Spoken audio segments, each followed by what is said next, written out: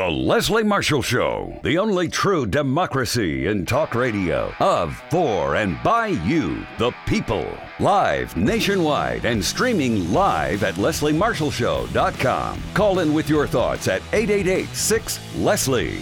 Here to set you free on this Friday, TGIF. How you doing? I'm Leslie Marshall. Welcome or welcome back. Only true democracy in talk. Thank you to listening on radio, on listening on stream, listening on podcast, all the various networks that carry the show, and for watching us well on Twitter's Periscope, Facebook Live, LinkedIn Live, and YouTube Live. I'm your host, Leslie Marshall. Joining us today is Melinda Newhouse. Melinda is with the United Steelworkers. She directs the USW's Strategic Campaigns Department, supporting members during challenging bargaining. Now, she has been 23 years with the USW as a steelworker, and she and her department have helped the members of this great union mobilize and build power across a wide range of industries, and that includes steel, not just steel, oil, paper, healthcare, and more. Please check out the website for USW. And I know when we've had people on from the USW in the past, you certainly have. You learn a lot about this great union and maybe being a part of it yourself, usw.org. And on Twitter and Instagram, follow them there at Steelworkers. Thank you for joining us, Melinda. Do you prefer Ms. Newhouse? Melinda, what would you like on this Friday afternoon? Melinda is fantastic. Sounds good, and it's a pretty name. Melinda, thank you for joining us so much to talk about. Over the past year, especially during a pandemic, we have seen a wave of workers fed up, workers across the nation who are now taking bold action because they're fed up. It's a movement that has been since dubbed Striketober. And when you look at workers specifically in areas like manufacturing, healthcare, education, or in the service sector, other industries as well, they put their lives on the line, especially in healthcare, each and every day. They're working exhausting amounts of hours. They're working overtime, more overtime than we've ever seen. And why? Just to keep our nation operating during this pandemic. Before we talk more about this, can you touch upon that Striketober with workers who are fed up, who sometimes feel burnt out working all these hours and all this overtime in these areas of manufacturing, healthcare, education, the service sector, and others? Sure, Leslie. I first want to say thanks so much for having me on. It's always a good day to talk about worker action and worker empowerment. So I'm Absolutely happy to be with you. As we think about what's happened over the last couple years with this pandemic, in the early days, it was very uncertain, but right now we're seeing companies are reporting record income, record profit, record sales, CEO pay is skyrocketing, dividends for Wall Street way up. And what do workers get? Most of them are working, like you said, longer hours, short-staffed, which means they have to work even longer hours. Worker pay is stagnant. Workers start to think about this risk reward analysis. We're going to work. We are putting our families at risk. We are putting ourselves at risk. And for what kind of benefit? And so, as you said, workers are fed up. They're tired of being stomped on and crapped on, and they really would like to have some respect. And so I think what we're seeing is people feeling like they finally have a chance to stand up. Part of it is because of the labor shortage that's happening. People feel like the company scare tactics are less scary. And they feel like now is the time to take advantage and to stand up for themselves and for future generations of workers. When you talk about, and to your point, about what's happening to these corporations and their bottom line and these employers, they're bringing in, as you mentioned, record profits. And if you think about it, this labor force has enabled the rich to get richer, right? It's their hard work on their backs that the world's billionaires or millionaires become billionaires. But despite this, many workers are facing demands for concessions like two-tiered wage systems and threats to their retirement security. Can you speak to those threats? Can you speak to those concessions that workers are facing demands of from these corporations that are getting richer on their backs? Absolutely. I think about a campaign that I was involved with during October, during Striketober, at Kaiser Healthcare, where we have 7,000 of our members, but there were 32,000 members in this alliance of healthcare unions, representing everyone from housekeepers and food service to registered nurses and pharmacists, who really showed up in the darkest days of the pandemic. And we had a member who was a mobility tech who literally was moving dead bodies to freezer trucks outside during the surge that was seen in Southern California. And these members sacrificed. They showed up when they were supposed to show up, and they took pride in doing their work. And what Kaiser did was they came to the bargaining table, and we had just seen these signs: heroes work here, healthcare heroes. And Kaiser comes to the table and says, 1% raise, and we need to pay all new hires or new employees less money when they start. Meanwhile, Kaiser's sitting on $45 billion in cash reserves. And so it was no surprise that all of those workers, through all of those classifications, stood up and said, no, we're not going to take it, and this is not acceptable, and we deserve respect on the job. And these workers mobilized and communicated like they have never done before. It's like this pandemic really put some resolve into them to realize, we're stronger together and we look after each other, because clearly our employer is not looking after us. And when you talk about, Leslie, 32,000 members, they're spread across 100 geographic locations. So they're not all working at the same place. Some are working in hospitals. Some are working in clinics. Some are working in clinics and are told, don't work at your clinic. Now we need, because of the COVID surge, we need you to go work at this hospital, or we need you to go to this testing location and help process people who are taking COVID tests. And so when members get fed up, like we're talking about, they started talking to each other and organizing together, and they mounted the strongest campaign that Kaiser has seen over the period of that bargaining in order to push back, and really were at the brink of a strike, so close to a strike that they hadn't seen before. And it really shows the courage that these members had, and the tenacity in order to beat back one of the major and most influential employers in Southern California.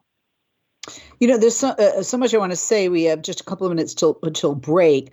There's power in numbers, and the workers here have proven this, right? When they stood together and demanded the kind of wages, the working conditions, and the benefits they deserve.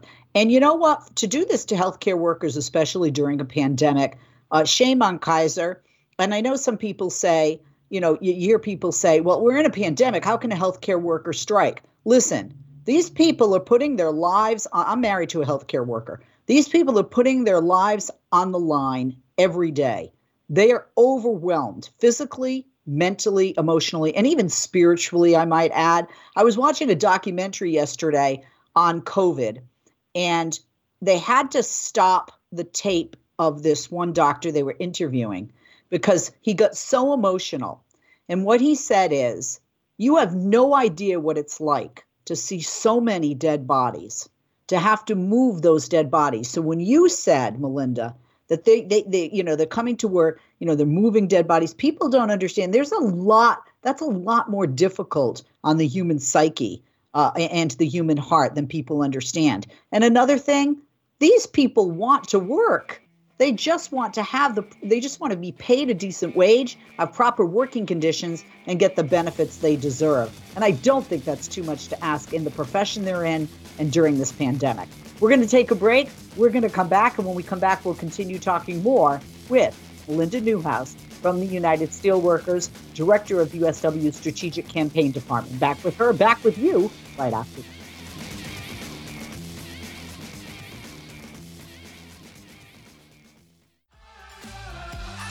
And we're back. I'm Leslie Marshall. Welcome back. We welcome Melinda Newhouse and welcome her back. She was with us for the first segment if you've just tuned in. She's with the United Steelworkers and she directs the USW Strategic Campaigns Department. We're talking with her about Striketober. Melinda, thank you for holding and welcome back. Speaking of Striketober, without knowing it at the time, members of USW Local 40, which began their unfair labor practice strike against special metals on October 1st, were at the forefront of this Striketober movement. Now, in addition to wage cuts and freezes, the company's initial proposal demanded significant increases to the cost of healthcare benefits and elimination of life insurance for retirees, among other cuts. Melinda, can you speak to us about USW Local 40, their unfair labor practice strike against special metals that started on October 1st, the forefront of the Striketober movement, and the proposal by companies like this, and we've seen this, like you mentioned with Kaiser in the last segment, but with USW Local 40, who cuts healthcare benefits and eliminates life insurance, even more so during a pandemic? I know when you said that, it's just, yes, life insurance for retirees, people who have already dedicated their life to the company, you're going to cut their life insurance. It's outrageous. And, you said this before in the previous segment, decisions to go on strike are not taken lightly because people want to work. They are proud. They want to provide for their families. And so when we talk about workers in Striketober and beyond, standing up to corporate America, they don't do it because they woke up and decided to do it one day. They do it because it's a tax over a period of time. And this is just, outrageous that this company wants to do this to these workers in Huntington, West Virginia. I'm proud to say that this is such a strong group that they have had 0 people cross the picket line. So they went on strike in October 1st. They're still on strike, and they have had 0 people cross the picket line because everyone is united around protecting retirees and protecting health care for members and their families. It's hard in these winter months, and they've had a couple really, really cold nights where they've had to actually shut down the picket line due to the safety of the strikers, and then reopen them the next day. But they are determined to stand their ground and to fight back here. They've had tremendous support from the community, Leslie. Of course, it's just an outpouring because when people hear these stories, you can't help but be out there and say, what can we do to help you? So from food and diapers to fundraising events, they have had strong support, which has helped them stand up in this case. And in this case, Kaiser, all the other cases, what we're definitely seeing is more cohesion, workers sticking together like never before. Do you think that's made the difference in strikes ending sooner, or workers not having to strike and corporations sitting down and really listening and, this sticking together by these workers? Has that really made corporations stand up and take notice? Did they get their attention in doing this? I certainly think some have. And, the smart ones, I'll tell you, have, because what we're seeing is it's across the country and it's across sectors. It's not just people who work with their hands and make things in a factory. You see service sector workers who are tired of having to deal with angry customers, unsure whether they're going to have working hours, having to mask people or having to enforce mask mandates, these things where, people are not getting paid what people should get paid to do those types of things. So I definitely think that people are sticking together and there is this collective sense of wanting to support each other and feeling like in the toughest of times, this is the times when we have to come together. And so certainly some companies are, but I would tell you that, some companies are trying to use the same playbook they always have, where they try to scare people and they try to say, well, your jobs will get shipped overseas if you try to stand up for yourself. Meanwhile, like we said at the beginning, raking in record profits, record income with record sales. But I think people and workers specifically are seeing through that and standing together, as you said. Yeah, what I like that you had mentioned, and I had read about this, was that there wasn't just support from fellow unions or fellow union workers, but the entire community, and that's heartwarming because everybody in the community, whether you're part of a union, part of this union, or not part of a union, or just in the community, and what these workers are dealing with, and you hear what these corporations are doing, and people read about the rich getting richer, the people read about the record profits that these corporations are having. In this particular fight, this attracted the attention of Senator Bernie Sanders. And Senator Sanders, late last year, appealed to Warren Buffett. Warren Buffett's company, Berkshire Hathaway, actually owns Special Metals, and they asked him to intervene. Can you speak to us with that and what happened with that? Yes, Senator Sanders did reach out for support, did reach out to Warren Buffett, as you mentioned. This is a typical response that we hear dealing with companies. It's someone basically sort of wringing their hands or wiping their hands and saying, well, I allow the companies under me to manage themselves, which is pretty much what Warren Buffett did. So it's not surprising because we see that nobody wants to actually take responsibility for things. But, it is a Berkshire Hathaway company. It is a profitable company. And so there's absolutely no reason why they need to come after cuts to retirees and to families. Absolutely. We're going to take a break. We have less than a minute to our hard break. When we come back, we're going to talk about some other workers because special metal workers, well, they were far from alone in this nation, and that's why it was called Striketober. I'm Leslie Marshall. We'll be back with Melinda Newhouse from the United Steelworkers. And like I said, check out their website, usw.org. Follow them on Twitter @Steelworkers. Follow them on Instagram @Steelworkers. And a reminder that Melinda is USW Strategic Campaigns Department Director. We'll be back with her. We'll be back with you right after this. Don't go away. We are back. We are me, Leslie Marshall, and Melinda Newhouse from the Steelworkers, USW Strategic Campaigns Department Director. Melinda, thank you for holding and welcome back. As I mentioned before, we went to break at the end of the last segment. Workers at Special Metals were far alone in this Striketober. They were leading the fray October 1st, but on October 4th, there were approximately 1,400 members of the Bakery, Confectionery, Tobacco Workers, and Grain Millers International Union, the BCTGM.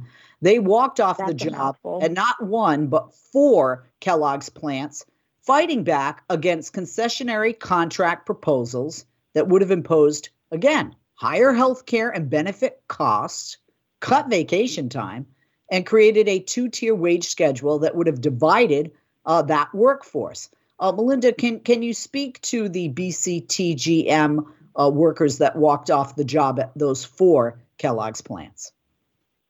Sure. These workers stepped up to feed us during the pandemic, working long hours, sometimes 12, 16-hour shifts, day in and day out. And again, this is just a repeated pattern where the company comes in and Kellogg says, we need to cut $13 off of the top pay permanently for anybody who comes in as a new employee. And so these workers stood up not just for themselves here, but really future generations. We talked about these 2-tier proposals and this sort of corporate agenda that's been around for a long time. And, for any of your listeners or viewers who don't understand, a two-tier system is something where you will have two people who are doing the very same job, but they will be getting paid different amounts, because in a two-tier system, if someone is hired after a certain date, they automatically make less than their coworkers who are doing the same thing. And so this is a very much a divide and conquer mentality that corporate America has been pushing for a long time. And workers are taking advantage of this moment with a worker shortage and with strong collective support to push back on these things, and sometimes roll them back and sometimes fight them off entirely, like at Kellogg's. Again, right? Power in numbers, not one plant, but four. And then when you look at the UAW, the United Auto Workers, 10,000 workers who were represented by the United Auto Workers, the UAW, at John Deere, they began their strike 10 days after that, October 14th. And they ultimately won a contract that does provide good wages, that does provide other benefits that benefit the worker. So again, this Striketober has been for some very effective. Absolutely. But we don't need to go to that point. Like you said, we don't need to go to that point. These corporations push it and are pushing these people beyond the breaking point. And again, to me, it's inexcusable to do this to a worker, especially in these fields, especially during a pandemic. And Leslie, you think about it, John Deere and Kellogg's are the quintessential American company names. You think of these names, you think about, a John Deere tractor that's green that you had as a kid, or you see in the fields or in commercials. You think about cereal that you grew up eating.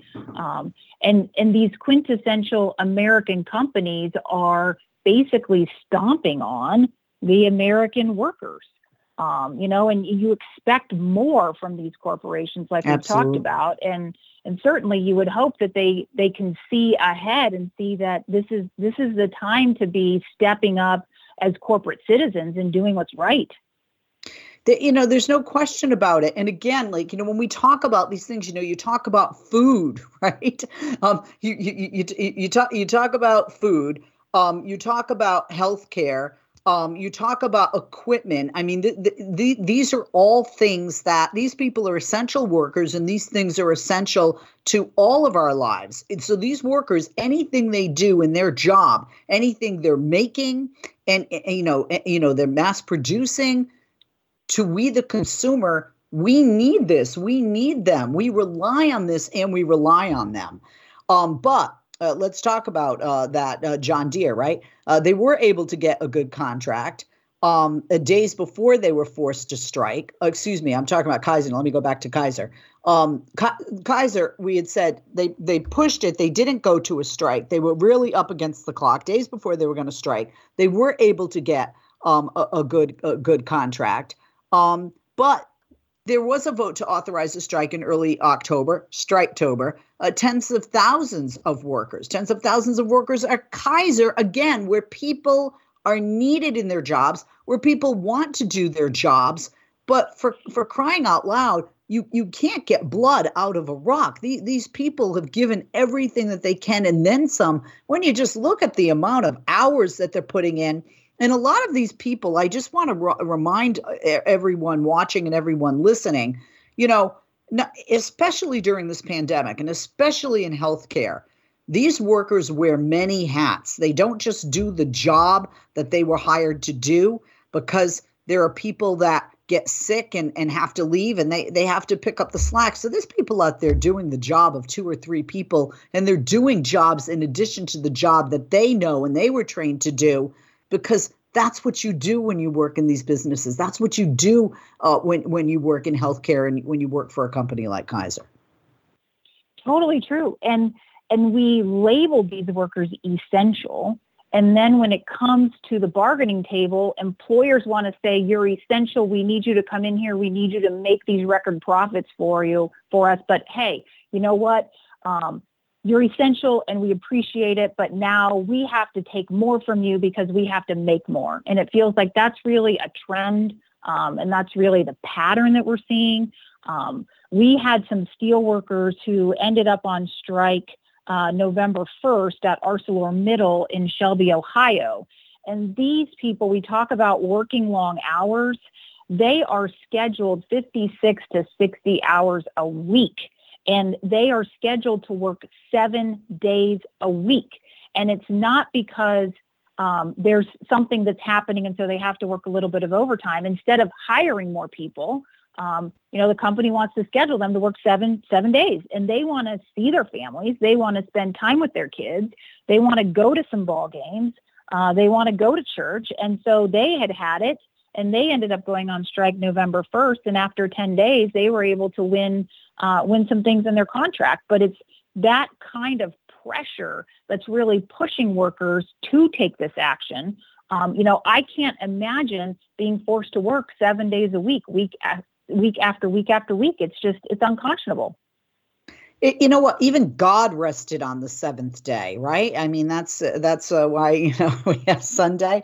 It's the first in our week. I always say that, when I'll be like, I need a day off. Even God rested on the seventh day, But all jokes aside, that doesn't help your workforce. It doesn't help. I know corporations think they help with productivity, but they say happy wife, happy life.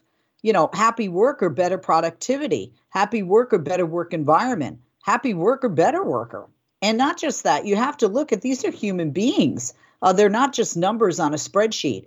Why do you think, Melinda, these corporations push it to these points? Because they know workers are going to band together. They know workers are going to unite. They know workers are going to strike if they're not treated in a decent manner. And these are not unreasonable requests. Keeping life insurance that they've had, keeping healthcare benefits that they've had, keeping those costs down, especially when these corporations are making record profits and certainly can afford to do that, and asking for, a decent COLA, cost of living adjustment increase to their wages. Can you speak to that? I mean, I think that they push it because they're money hungry, because they're greedy. One of the things that they said at Kellogg's is greedy, not needy. They don't need these concessions. They're greedy. And I think it is the bottom line and driving up dividends that's really pushing this. And it has been for decades, really. Absolutely. And so now, right in this moment, we're seeing Striketober plus because workers with the labor shortage are feeling like they can push further and the company scare tactics don't work. Absolutely. And so it's really inspiring to see. It is. Melinda, we'll be back with you in a moment. Back with Melinda Newhouse from the United Steelworkers Strategic Campaigns Department. She's director there. I'm Leslie Marshall. Quick break, and back to you and her right after this.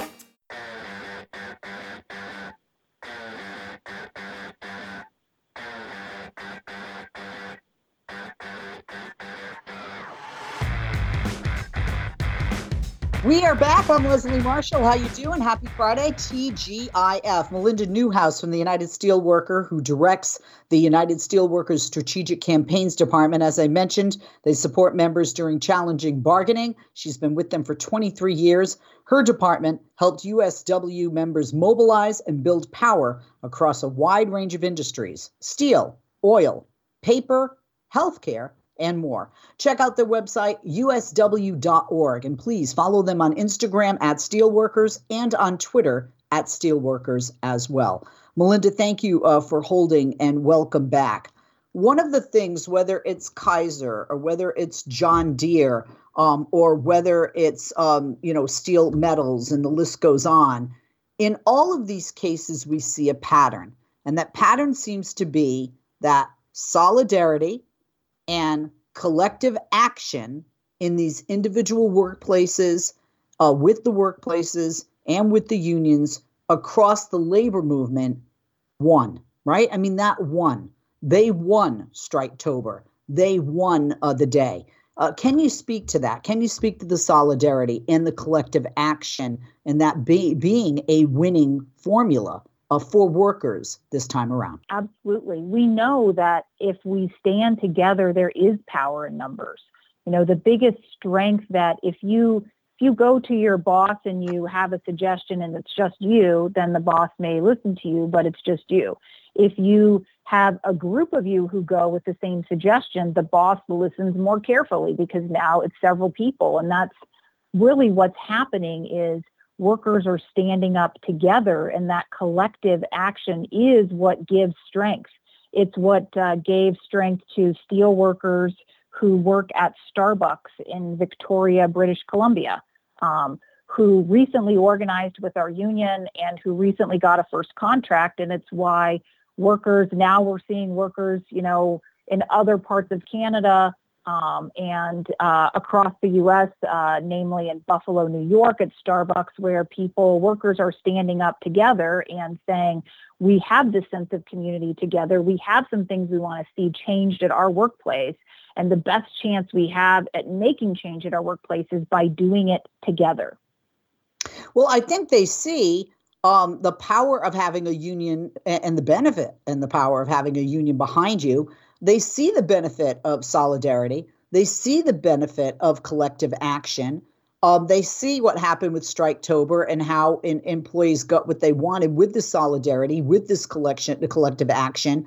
And that's why it seems more and more workers are looking to organize in more and more areas where they haven't been, whispering, in the break room about unionizing. You mentioned last year the USW members in Victoria, British Columbia, who ratified their first contract with Starbucks. I'm hearing there's a lot of cheering from the sidelines, not just in Canada, but here in the United States at other Starbucks, like you mentioned, Buffalo, and even more that are looking to do the same. Is that true? Is this becoming, like a wildfire? I think it is. And I think that it goes beyond Starbucks. It's just an example. But, we are getting a lot of interest from workers in all kinds of sectors who want to, like I was saying, want to make change in their workplace. They see things that they don't like. They were deemed essential and then are non-essential when it comes to things that they need. And so you look at the recent fight at Amazon, that big warehouse in Bessemer, Alabama, where there was a vote last year, and the National Labor Relations Board has ruled that Amazon broke the law and was intimidating workers, and it will be a new election now. But if you look at that, one of the most difficult things facing that campaign at Amazon is that there is such high turnover at some of these employers. There are less than half of the people who were there last year are currently there. And so there's a lot of churn, particularly at employers where they face the kinds of conditions that Amazon workers do. There's a reason why people don't stay there. And the only way to change those working conditions isn't because we talked about corporate America, getting their head on straight and seeing that these are real people with real concerns that should be dealt with. And I will mention, these are not the kind of conditions that they would be willing to work under.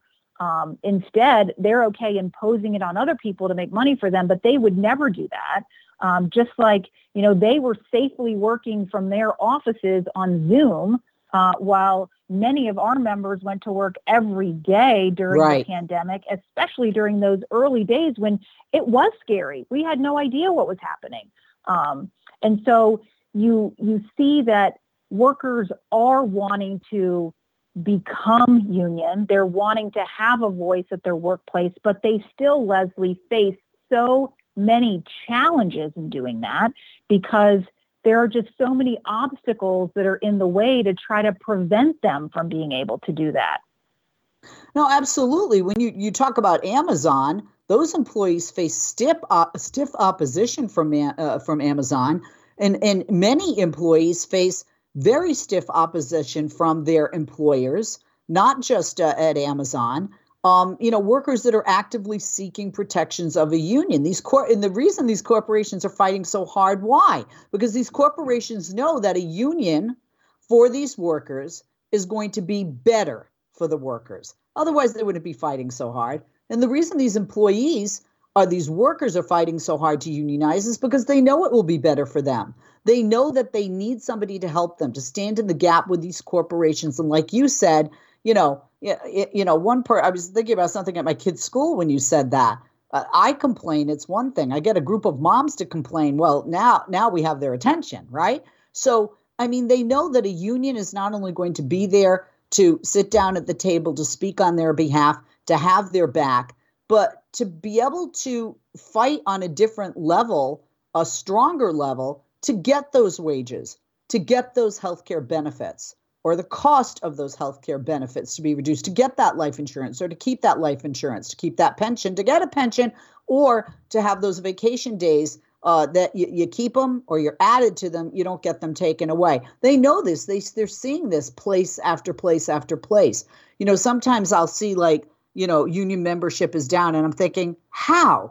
Because you just see more and more places, more and more workers wanting to unionize because they know it's going to be a benefit to them, and that they see, workers at places like Amazon, Starbucks, and Hollywood, right, as well, who are saying, we need this. We can't do it ourselves, and we know that we'll be better for it if we do. That's right. I mean, there's more public support right now for unions than there has been in decades. So we know people are supporting the labor movement, supporting unions, but also wanting to have better things for themselves and their families and the next generation. And so when workers start to organize, that's when they really see what kind of obstacles are in their way that corporations throw up in their way, rules that Congress passes in order to, cut the power of workers and to give more power to corporations. And, I was thinking about this the other day, Leslie.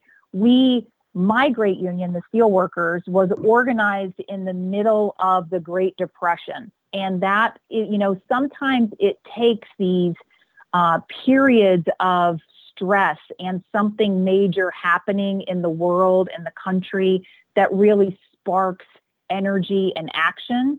And, my union was founded in the fire that way. And I think that we will see other unions and other workers gaining unions because of the strength that they feel right now, given what's happening in the last 2 years with the pandemic, with this collective action that we're seeing, and with the labor shortage, allowing them to have more power than they might have had, a couple years, 3 years ago.